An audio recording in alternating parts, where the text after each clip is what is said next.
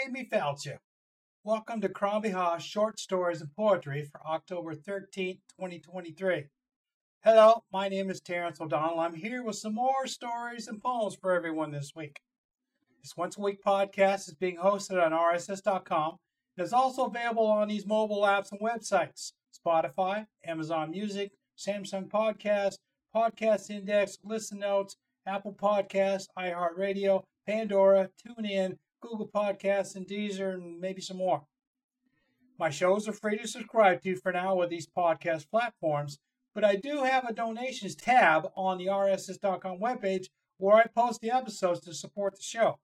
I will also be installing a donations link on my website this weekend for the same reason, much like passing the hat at the end of my visit to your digital village. A little about me. I'm of Irish descent and a Sean Kay, an Irish storyteller. I want listeners to imagine we are sitting together under the village oak tree, the Crombie Hawes, which is Gaelic for the tree of life.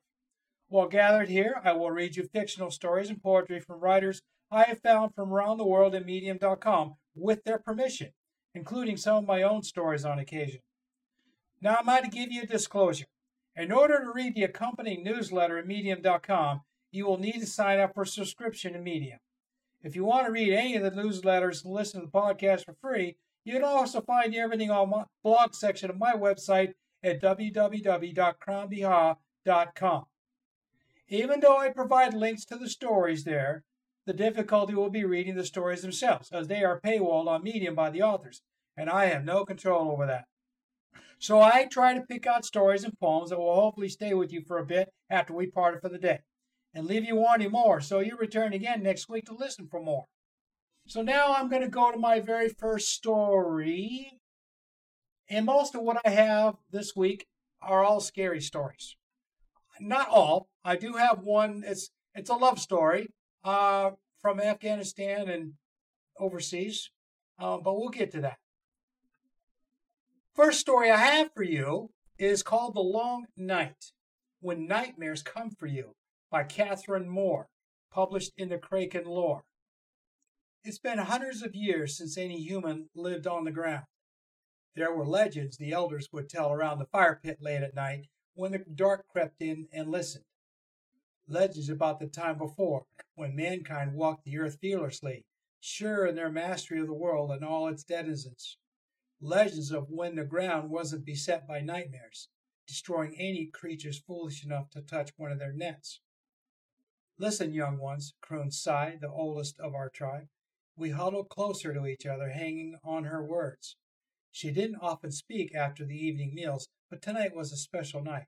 It was the long night, when darkness reigned for an entire night and a day and night again.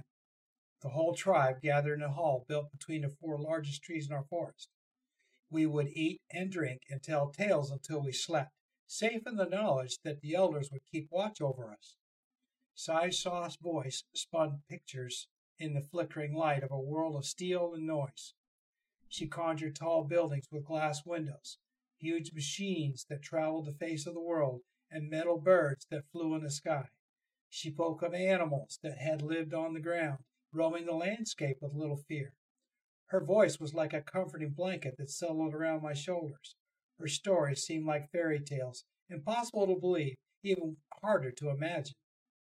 Sai's voice continued to weave her tales, lulling me into a doze. I dreamed I was from a tribe that lived in the old city with ropes strung from building to building. I had seen the old city once, from a distance, with its rope bridges like fragile webs. The dark buildings with their shattered, windowless eyes made my dream self shudder with fear, and I could feel the dark stillness of the ground waiting for me. A sharp nudge brought me from my reverie. Dane grinned at me and beckoned as he slid out of the crowd and disappeared into the darkness beyond the torches. I slowly followed, worried that I would be seen. We weren't meant to leave the hall without permission on the long night, even to relieve ourselves. Breaking rules was not something that came naturally to me, but I couldn't say no to him.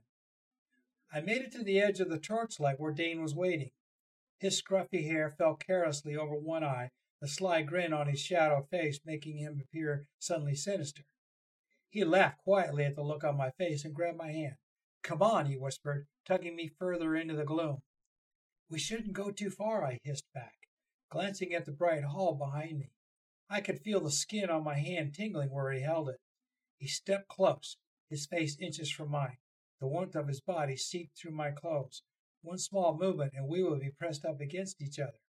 I felt a flush creep up my face and silently cursed, grateful for the surrounding gloom. Do you want to come with me? His breath tickled my face, his dark eyes locked on mine. I nodded fractionally, still not sure, but overwhelmed by the nearness of it. My heartbeat was loud in my ears, hurried with a heady mix of excitement and fear. We snuck along the walkways, further and further out. Each platform was dimly lit with bioluminescent moss, which curled around the tree trunks. As we moved further out, the darkness seemed to absorb their light, making it dimmer and dimmer until I could barely see Dane's outline ahead of me. A brief flare of bright light in the distance, followed swiftly by a panicked squawk, made me freeze halfway across the bridge. The light slowly disappeared, leaving me more blinded than before. Dane, stop. We have to go back. It's not safe. My voice wobbled and my face burned with shame. I desperately wanted him to like me, wanted him to think I was brave, but I wasn't. The thought of being in the dark so far from help was more than I could bear. I could hear strange noises in the darkness around us, faint clicks and hisses that stopped whenever I stared sightlessly towards them. It's not much further, he replied, and kept moving. A dark outline against the moss on the next platform. I was too scared to make my way back on my own, so I had no choice but to hurry after him. I could hear my footsteps echoing back from the surrounding trees. My heart thundered in my ears, my breath noisy in the still night. I glanced back, striving to see some sign of the hall from where we were, but we'd gone too far. When I looked forward again, Dane had vanished. For a moment I couldn't move, couldn't think. Where had he gone? Surely you can't have been taken without me seeing. Another hiss came out of the dark, closer than before, making me lurch forward to the next platform. I stumbled into the trunk, my hands grasping at it, sliding on the soft moss. The soft glow did nothing to illuminate the darkness around me. Opening my eyes wide as they could go, I started towards the bridge leading back to the hall. As I placed my hand on the rope, a series of rapid clicks came from in front of me. I reeled back and tried another bridge. Hissing echoed towards me, coming closer with every second. All three bridges leading off this platform danced gently as if something was crawling along them. My breath sobbed in my throat as I backed into the trunk. There was nowhere to go. I was trapped, alone. I tried to call for help, but my throat was closed with terror, and all that came out was a small squeak. The bridges rocked more violently, and I sank to my knees, covering my face as I waited for whatever it was to attack. The wooden slats clacked loudly against each other as the bouncing reached a peak. I scrunched my eyes closed tightly as it all suddenly stopped. A snort made me look up, just in time to see Dane and two of his friends appear hooting with laughter. I gaped, not understanding. It had been them? Well, why? They slapped each other on the back, congratulating themselves between fits of renewed laughter. You should have seen your face, Stowe gasped, his hands on his knees. Dane did an impression of me cowering on the floor, sending them off into fresh peals. As I stared at them, hurt and anger warred inside of me. I thought Dane had liked me, had wanted to spend time with me. What a fool I'd been. With this realization, anger won, and I scrambled to my feet. What the hell's wrong with you? I demanded. You think it's funny to terrify someone? Maybe you shouldn't be so gullible, Dane sneered. Did you really think I was interested? His words cut deeply, and I lashed out. Looks like I had a lucky escape. I'd rather kiss a nightmare than go anywhere near you. I stormed towards the bridge, shoving past Dane, but he grabbed my arm, stopping me. That's not very nice, he said softly, his hand tight enough to leave bruises. Let me go. My heart was pounding again, but not because of the monsters in the darkness. I had just realized I was surrounded by three older boys, all taller and stronger than myself. No one would hear me if I screamed, and there was no way I could fight them off. Not until you apologize. I need to apologize? After the stunt you three just pulled? You should be begging me not to tell the elders about this. I tried to hide my fear, getting in his face and practically snarling the words, but he could see it. A slow grin broke out over his face, and I knew I was in trouble. You're right. We should be convincing you to keep this our little secret. He winked at the other two, and without warning, hoisted me over his shoulder. I shrieked and kicked at him as he carried me to the edge of the platform.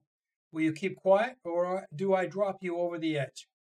I kicked even harder, and as he backed towards the rail, and one of my knees caught him in the stomach, sending us to the wooden floor with a crash. He was on me in a second, hauling me up on my hair. You little bitch, you're going to pay for that. I lashed out toward his face, my nails scraping across his eyes, and I was rewarded with a bellow of pain. He let me go, and I kicked out again. I caught him in the knee, and he stumbled back, catching his foot on a loose plank, toppling heavily, colliding with the bridge post. There was a loud crack, and time seemed to slow down. But the look of horror on his face, as the post gave way beneath him, tattooed itself in my mind. Dane, the post, and the side of the bridge all tumbled towards the ground far below. There was a heavy thud as he hit the floor. Immediately, lines of fire underneath the earth shot out in all directions. The nets of the nightmares were everywhere on the ground, and their communication near instant. Show and Gaff shouted to Dane, telling him to run, climb, move, goddammit. Dane just groaned. He raised his head a little and saw the shattered remains of his legs, his groans rising to a scream. The line of fire pulsed around him, and the forest floor became alive. The scattered bushes started to rattle, their leaves trembling wildly. Frantic chattering and clicking hung in the air, seeming to come from all around. Help me, Dane said faintly, looking up at us safe on the platform. Please. He began to cry as the noise increased, dragging himself slowly across the ground towards the tree. Dark shapes moved closer, blocking out the fire on the earth. Show and God began to back away, slowly at first, and then faster till they broke and ran, disappearing across the next bridge. I couldn't move. I was frozen again, wanting to close my eyes, but needing to see what was coming. A scent of sweet rot and freshly turned earth filled the air as the nightmares converged on Dane, his screams rising until all I could hear above the clicking was a high sobbing. The many-legged monsters surrounded him, their hard, leathery skin shining in the light of their nets. Their eyes were huge and black, dominating their thin faces. Dirty fangs protruded from the sides of their mouths as they chittered to one another. At some signal I didn't see, they leapt on Dane, claws rending his flesh as he was swiftly dismembered. They buried their faces in him, tearing off chunks and crunching bones. I finally managed to screw my eyes shut, hands over my ears. When everything eventually fell silent, I plucked up the courage to look. They had gone. A patch of blood seeping into the earth was the only sign anything had happened. The lines of fire began to fade, darkness encroaching once again. I was left alone in the darkness. Dane was dead. Oh God, Dane was dead because of me. If I had just agreed to keep quiet, none of this would happen. He would still be alive. How do I carry on knowing I'm responsible for someone's death? Shouts echoed in the distance, torches moving this way.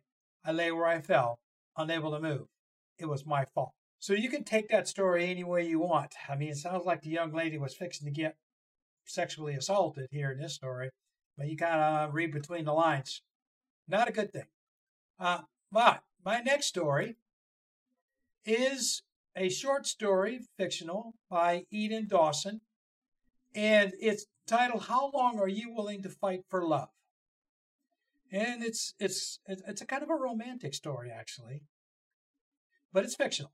So just so you know, in a world where the sacred institution of marriage has become a target for ridicule, Shama and her husband Trid found themselves navigating treacherous waters to safeguard their love and family.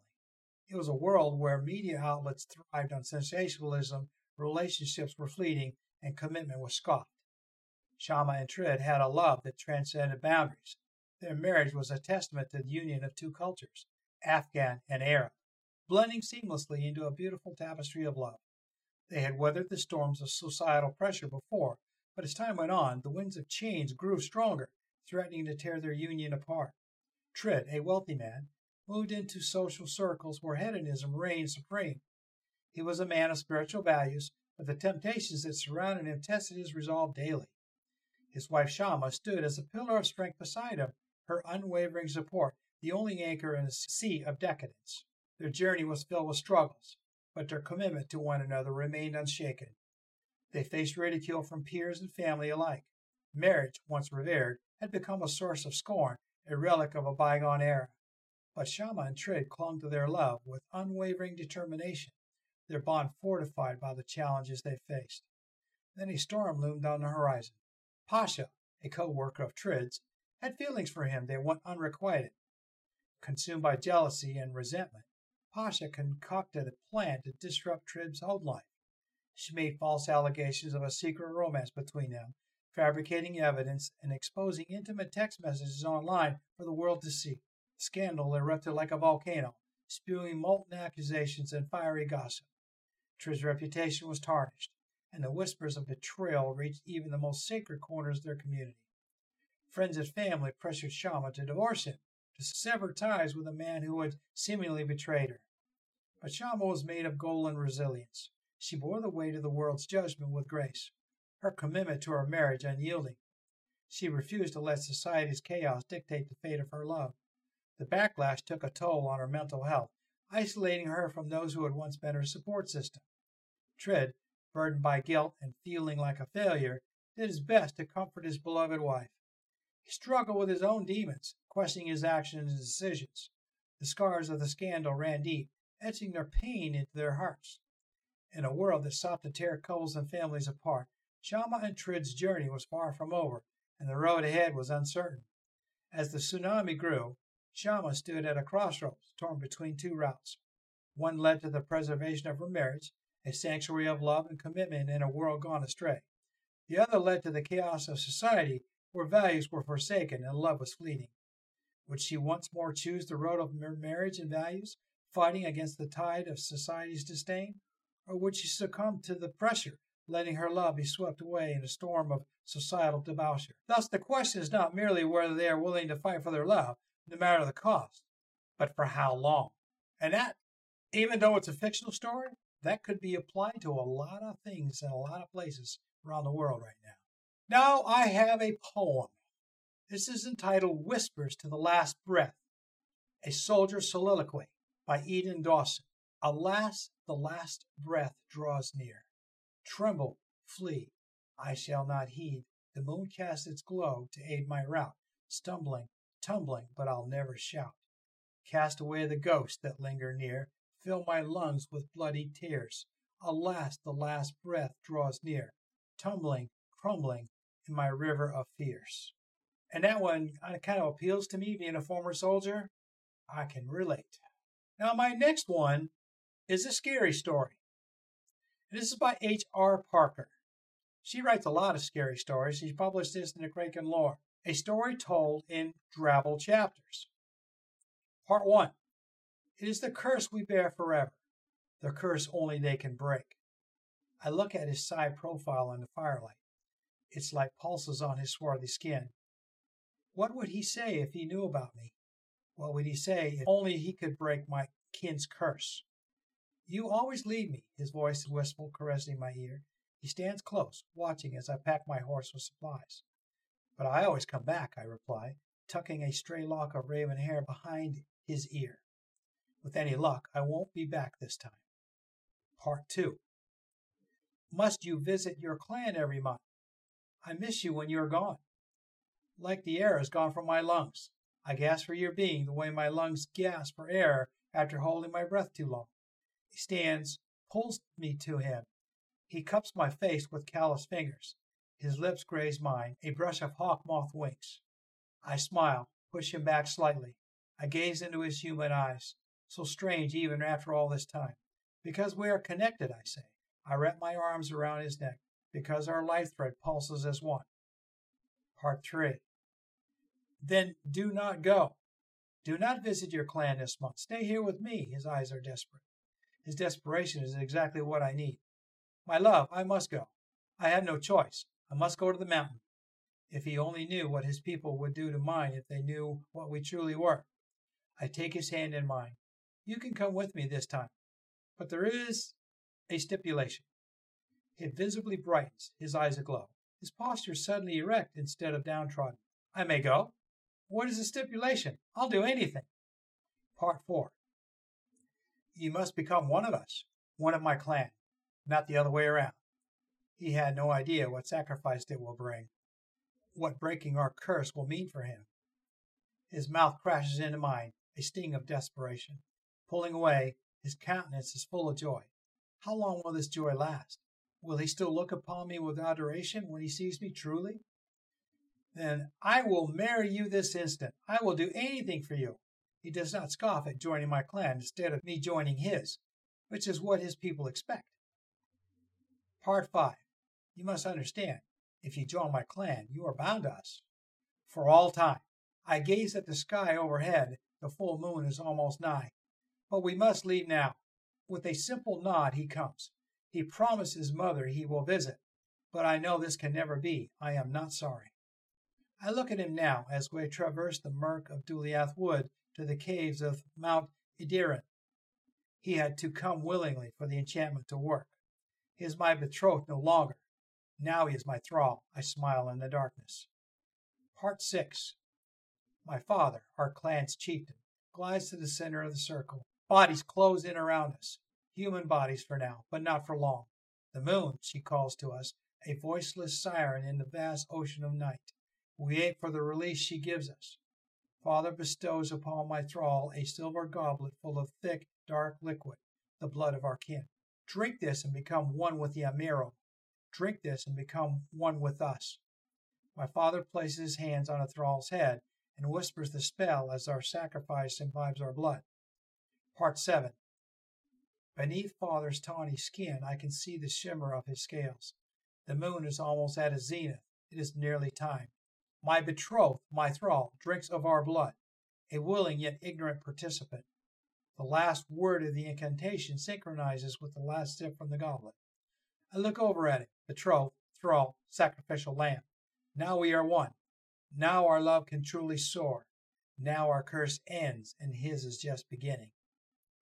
He smiles, eyes cloudy, dreamlike, our essence taking hold. Then the pain overtakes him, his body cursed and entombed in our blood. Part 8.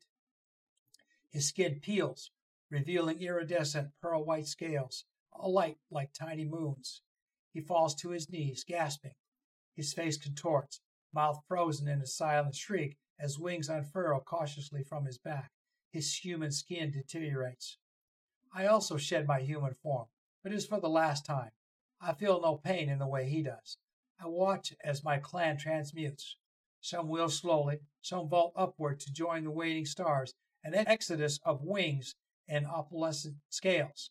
I hear rapturous shrieks above us, a chorus of euphoria. My love, what have you done to me? Part 9. His voice is guttural. His wings snap open, tail wrapping itself around back legs still weak from mutating. He drags himself to a dark corner. Will I forever be imprisoned inside this hideous body? I bristle at his words, but remain silent. His hate for our kind is inbred. I do not tell him he will be human again, but only on nights of the full moon, a full reversal of the curse bestowed upon my kind. It is his burden now. Answer me, his voice explodes, shattering the darkness. Eyes aglow, two levitating embers full of fear and fury. Part 10. I slowly creep around him, my serpentine body close to the ground. You drank of our blood. Your spirit is forever bound to the dragon form you reside in now. I miss the curse of humanity for a moment, if only to feel my lips peel away from my teeth as I smile. The desire is fleeting. I gaze upward, my clan circling overhead, waiting. Columns of fire illuminate the darkness. They are eager, impatient. Your people shackled us into human form, torturing us with their own tiny existence because they feared ours. Now it is your turn to suffer. Part 11. He cowers in the darkness, silent, watching. My people have lived this way for years. Then we realized all we needed was a human to join us, with no hesitation. You had to give yourself, your human soul, to us willingly, and you were so willing. My laughter ricochets off the stone walls as I leisurely circle upwards out into the night. His woeful laments toss about in the wake of our jubilant wing beats. Tonight we hunt. Tonight his village, all of his people, will burn to the ground, and he will watch, trapped inside the body of the creature he hates most. That was a pretty good story. I really like that one. The Voice Within is my next story. It's another scary story. And this is from Sweet Chaos, and that's the name she goes by. You may find more than you bargained for. The young couple took a deep breath before slowly stepping over the temple threshold and into the darkness. With the audible click of the flashlight, Amaya instinctively reached for Trevor's arm. Are you sure we're allowed in here? Amaya's unease was as thick as the musty air clinging to their skin. Trevor turned playful brown eyes to Amaya, flashing her the boyish grin that she found so irresistible, the same one that often got her into trouble. There's nothing to worry about, Carino. I've been here dozens of times. Grabbing her hand, their gazes locked for a moment before Amaya conceded. The thick layer of dust muffled their footsteps on the cobblestone floor as they slowly walked down the corridor. With the light from the entrance quickly dwindling, Amaya's grip tightened on Trevor's hand. To ease Amaya's tension, they made small talk about dates they had been on. Their laughter echoed down the damp halls as they recalled their forbidden swim in Old Man Hatchler's pond, how they ran away laughing when they were caught and struggling to dress as they ran. Amaya slowed to glance into the consuming darkness behind them, then back to Trevor's strong form blocking much of the flashlight's illumination as he continued walking. She hurried to close the gap between them, clinging to his arm for strength. It's really creepy in here. Can we leave now? A few steps later, Trevor replied distractedly without looking her way. We are almost there, a little further. The adventure he promised was not only zero fun, it was causing the hairs on her arms to stand on end. Worst date ever, she thought. He's going to owe me big time. Still gripping his arm, Amaya squinted to her side. The darkness was so consuming she couldn't even see the stone wall. She walked into yet another spider web concealed by the darkness. Amaya sputtered, and her hands frantically wiped away any unwanted guests from her hair. Trevor, this isn't fun. As she wiped the gossamer threads from her face, I want to go home. She expected his shoulders to slump, for him to stop walking, to concede to her wisdom that they shouldn't be in this godforsaken place. Instead, her brows furrowed as she watched him slowly continue down the hallway as if she'd never spoken. Her feet were firmly planted in rebellion as she watched him, and the only source of light continuing down the corridor. Did you hear me, Trevor? Trevor merely waved for her to join him as he walked. What was wrong with him? She stomped her feet, creating a small dust of explosion. Trevor, take me home! She watched in frustration and dismay as he continued deeper into the labyrinth, paying no heed to her demands. Amaya hurried to catch up to her boyfriend and gripped his arm tightly. A moment later, something caused her hair to switch forward. Amaya's head whipped to look behind them, then peered behind the flashlight's range. Squeezing and shaking Trevor's arm, her voice shook as she whispered loudly, Trevor, did you feel that? Amaya clung to his arm as if his strength would become hers. Trevor slightly turned toward her, his tone devoid of emotion. Feel what? Amaya's eyes widened at his lack of spirit, then narrowed her gaze on his face. Did his eyes have a slight glow? Surely it was a reflection from the flashlight. Her heart thumping wildly out of control, her saucer-like eyes darted about. She clenched Trevor's arm so tightly there was sure to be bruising. That's when she spotted it, a distant amber light. Amaya felt Trevor stop, and she glanced at him. He stood motionless, almost expectant. The sudden silence was indeed deafening. She looked back at the amber light, which appeared to be drawing closer, at an alarming rate. Wait, there are two lights? They stood motionless as one. There was no sound accompanying the oncoming lights, only the overwhelming feeling of disaster. In the span of several shallow breaths, a grayish creature towered over them. It moved in swirling arcs as small particles fell from the twisted membrane on its head. Its amber eyes surveyed its visitors with open curiosity and something else, much like hunger. Amaya, cringing against the stench of sulfur and rotting flesh. She turned her face away and squeezed her eyes shut tightly. Maybe it would leave if she didn't move, didn't breathe. The sentient being circled them once, then leaned close, sniffing deeply of the scent before him, the scent of life, of youth, of fear. It ran long, knobby fingers down Amaya's hair, touching the warmth of her cheek, coming to rest on her shoulder. Amaya's chest was heaving violently, her heart pounded in her ears. The being leaned close to Trevor's unflinching face. She will make a fine host for my offspring. Well done, my child. Before Amaya could react, the creature violently snatched her and disappeared into the thick darkness, with only her frantic screams pursuing them. Trevor watched as the darkness engulfed them, as he had countless times before. Clicking the flashlight off, his eyes glowed as he made the journey to the entrance to find another worthy host. Now, this is pretty good. It's kind of scary, about right for Samhain here. Then I have one more last story for you, and it's a ghost story. A is for Emily by Catherine Moore, another one published in the Kraken lore. No one really believes in ghosts anymore. Dust motes swirl through the air, dancing in a lance of sunlight. Shri moved carefully along the manor's corridor, glancing into the open rooms as she passed. She had been waiting years to get her hands on the books in here. Ever since she was a child, the fading grandeur of the empty house looming in the distance had fascinated her, and now she had an official reason to be exploring the dusty hallways.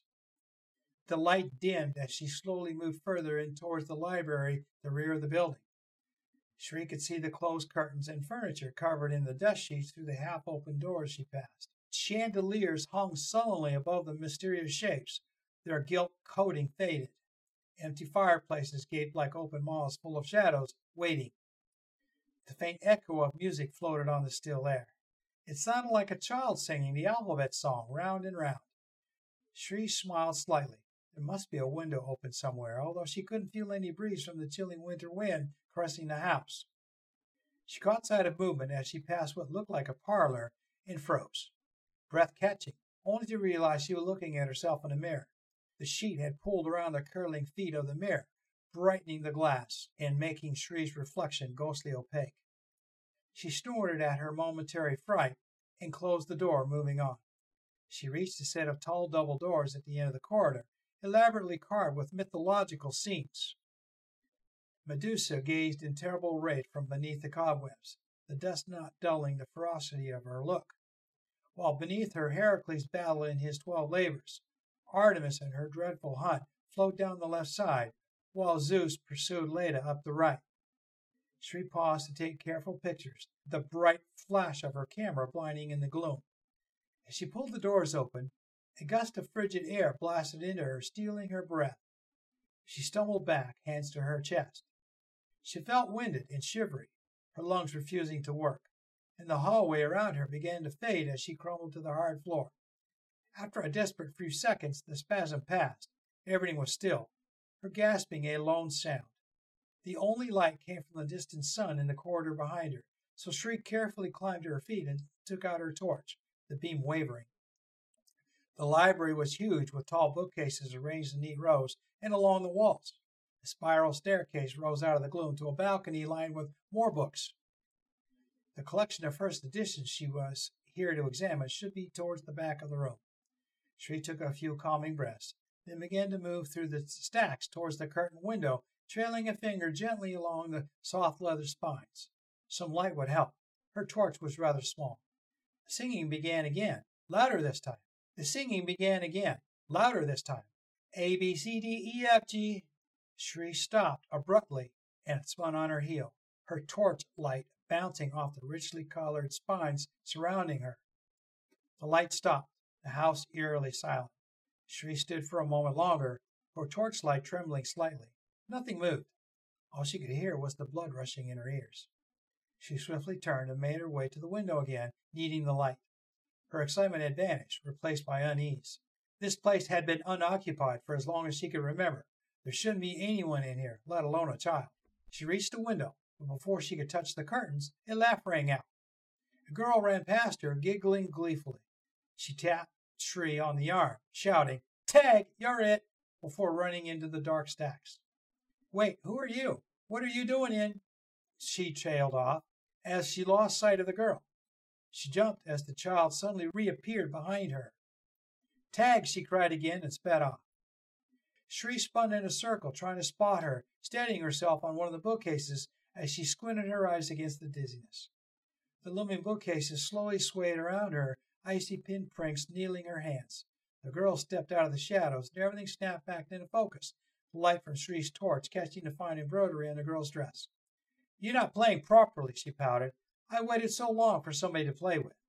"Who are you? How did you get in here?" Shri asked, shaking her head to try and clear it, and wondering what on earth she was going to do now. Where did this child come from? She pulled her phone from her pocket, but it had no signal. Sighing, she put it away. No help there. "I live here, silly," the girl giggled, shaking her head at Shri's confusion. "No one lives here. Shri eyed the darkness in the stacks, feeling as though the shadows were watching her. This place was not at all what she expected. I do. Lots of us do. You just couldn't see us before. The girl shrugged and grinned again. Will you play now? My name's Emily. It's nice to meet you, Emily. My name is Shri, but we can't play in here. It's private property. Besides, your parents will be worried about you. Let's go and find them. Shri held out her hand to Emily, who happily took it and began walking to the double doors with her. My parents are dead, but it's okay. You're here to look after me now, Emily pointed to a crumpled figure in the doorway of the library. Oh, God! Shri ran towards the body, cursing her lack of phone signal to call for help, but skidded to a halt as she recognized the clothes. Her knees gave away, sharp pain shooting through her as they hit the polished floor. They were her clothes. It was her face. The dizziness was back again, and she reeled away, nausea rising. Her eyes kept straying back to the prone figure, cold sweat prickling her scalp. She looked at Emily through her hair. What is this? What's happening? Emily shook her head sadly. Master Nathan has a nasty temper, and he doesn't like people looking at his books. This can't be real, Shri moaned. She held out a shaking hand to touch the still figure's hair. I can't be. I have a job, a family. This is insane. I'm sorry, Emily said, patting her shoulder with the air of someone who'd done this before. It got you as soon as you came in. You're one of us now. And that's that story. Now, I hope you enjoyed everything I brought to you today. As I said, I try to bring you a little bit of variety, but, it's close to what English people call Halloween, and everybody's always doing scary stories by Halloween. So I did give you a kind of a romantic story in between there, so that's probably a good thing. And the science fiction story, although that was kind of scary too. Don't forget to read the newsletter, which is available in Medium and the blog section of my website, Crombie Hop. My parting song for this week is titled The Long Black Veil, sung by Mick Jagger in 1995 in the album of the same name by the Chieftains. Until next week, Sláinte.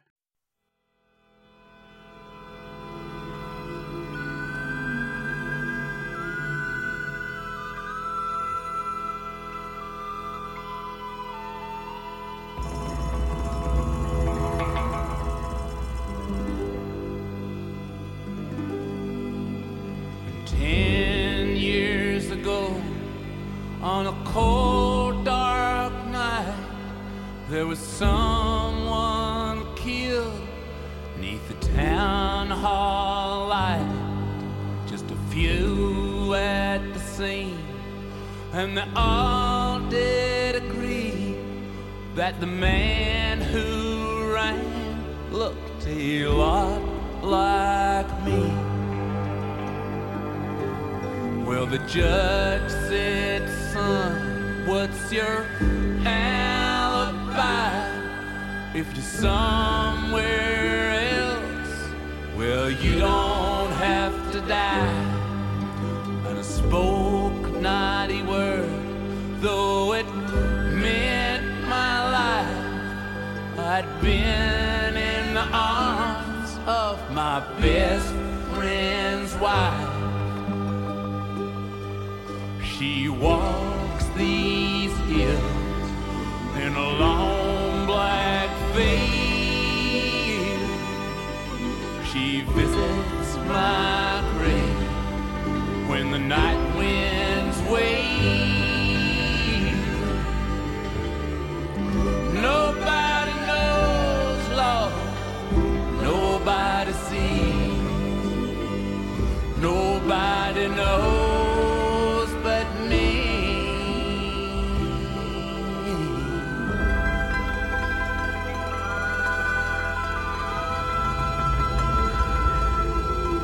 Well, the scaffold's high, and eternity nears, and she stands in the crowd and sheds not a tear. But sometimes at night, well, the cold wind moans in a long black veil. She cries all She walks these hills in a long black veil. She visits my grave when the night winds wail. Nobody knows love, nobody sees, nobody knows but me.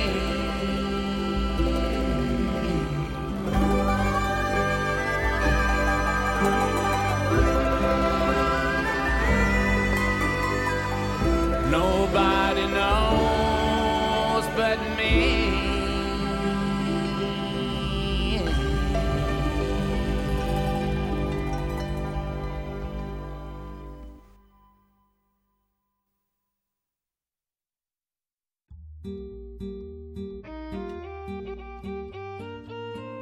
I would like to thank you for listening to the show today. I hope you enjoyed it and you'll return again for another episode of Crombie Ha's Stories and Poetry next week. Share this podcast with your friends and relations, the more the merrier. Search for Crombie Ha Stories and Poetry in your favorite podcast app. I hope I've achieved my goal in helping you feel like we've been sitting under the village oak tree as I try to entertain you today. As a Shawnee, I want to continue to delight you with a story or a poem that may bring you a smile or make you think a little bit after we part for the day. As I say goodbye this week, I wish to leave you with this Irish blessing as you go about your day. May your blessings outnumber the shamrocks that grow, and may trouble avoid you wherever you go. Slán go fóill, which means goodbye for now in Irish.